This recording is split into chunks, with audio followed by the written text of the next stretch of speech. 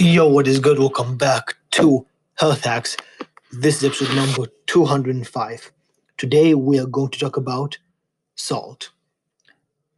My roommate asked me yesterday, what is the consequence of eating too much salt? I mean, too little salt. Because everybody knows the consequence of eating too much salt, right? You have high blood pressure, you may get a heart disease, you may have a stroke. That is pretty well known. And it is advocated very frequently to not eat too much salt because of its negative effects. Mainly, people point out the fact that it will increase it may lead to high blood pressure, which is obviously not a good thing. But he asked, what is the consequence of consuming too little salt? Now, instinctively, I said fatigue, dizziness, you will faint. But I wanted to do more research to see if there's more and to also know how many people are eating too much salt, how many people are eating too little salt, and everything there is to know about salt. Now, initially, I thought this would be a pretty simple, straightforward subject. However, the more I researched, the more I realized how much I don't know, and the more I realized that there is a lot of nuanced, complex points within this. And I definitely didn't cover, and by cover I mean I definitely didn't go all, uh, like I definitely did not read all the necessary research to have a complete understanding of it, but I feel like I have a pretty good understanding of everything, of most of it. So, anyways, here are some facts I'm about to throw on you. So, firstly, there is there does exist about 1% of the population does consume too little salt, and before I continue, I want to make a distinction that salt and sodium is not exactly the same. Salt is actually composed of 40% sodium, 60% chloride. Now, the percentages might be slightly different comparing to what brand or what type of salt you get, but mostly imagine like for every 1 gram of salt, half of it is pretty much composed of sodium. So when people refer to too little salt, to low amount of salt, what they actually refer to is sodium. But salt and sodium are pretty interchangeable in our language. But just know that the correct terminology is sodium. And if somebody says you are only supposed to eat 2 grams of sodium a day, that does not mean 2 grams of salt. It probably means 4 grams of salt. So just keep that in the back of your head. But the consequences of having too little sodium is a very real consequence, and about 1% of the American population suffers from this. They don't have enough sodium. And as I said, you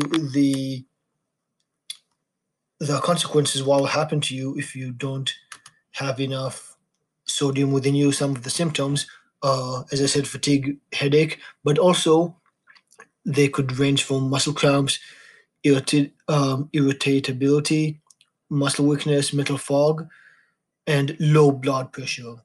Now, a lot of these are kind of iffy because having mental fog, muscle weakness, low blood pressure or hypertension, irritability, muscle cramps, and even headache and fatigue, they can be caused to a bunch of other factors, not necessarily because you had too little salt or not enough sodium in your diet.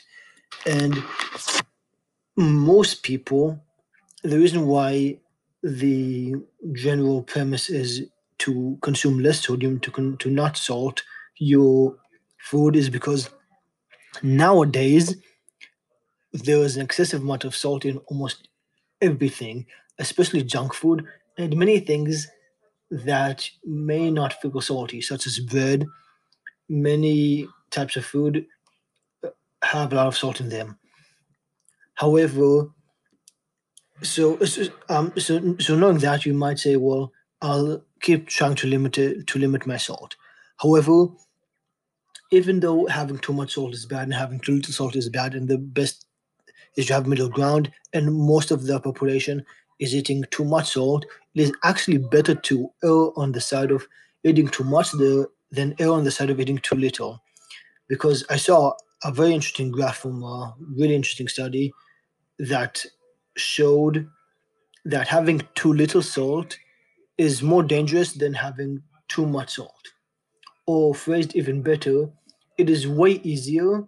Like, okay, so the appropriate number of sodium, again, I'm using sodium and salt interchangeably because that's because how most people think of it. But scientifically, it's more correct to say sodium. So let's say that the correct number of sodium, and this is about the correct number of sodium you should have is 2 grams or 2,000 milligrams, right? Now, if you consumed 5 times as much, like 10 grams of sodium, it would be slightly bad for your health. But if you only consumed 1 gram of sodium, it would be extremely bad for your health. So, consuming half as much of the appropriate amount, what you should get is has a worse effect on your health than consuming 5 times too much. So, I just want you to be aware of that there is appropriate amount that most people should get, and having too little and having too much are both bad. But the graph starts like from the amount that you should get to the amount that's too much. It is a gradual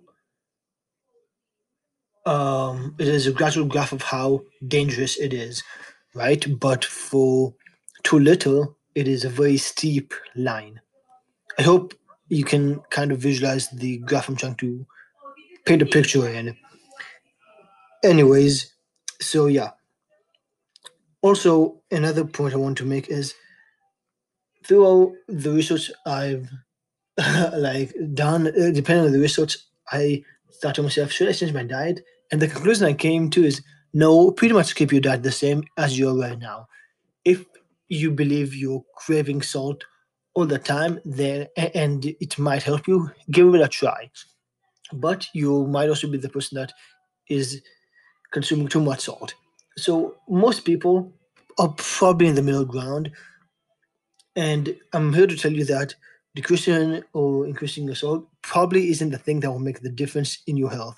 It is just another electrolyte that or mineral that you should um, consume, and honestly try not to think about think about it too much. There's a bunch of other factors that you should pay more attention to, because what I've realized is many times the problem is actually not eating too much sodium.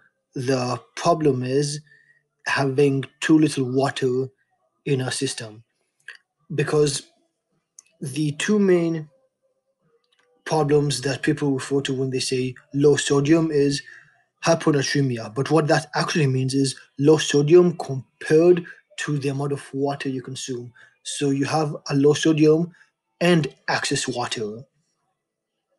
If you just have low sodium and a regular amount of water, then you're just an average person. And if you're like most people who eats an average amount of sodium, but you have a really low amount of water, then you have hyponatremia, which basically leads to high blood pressure, heart disease, stroke, all the bad things.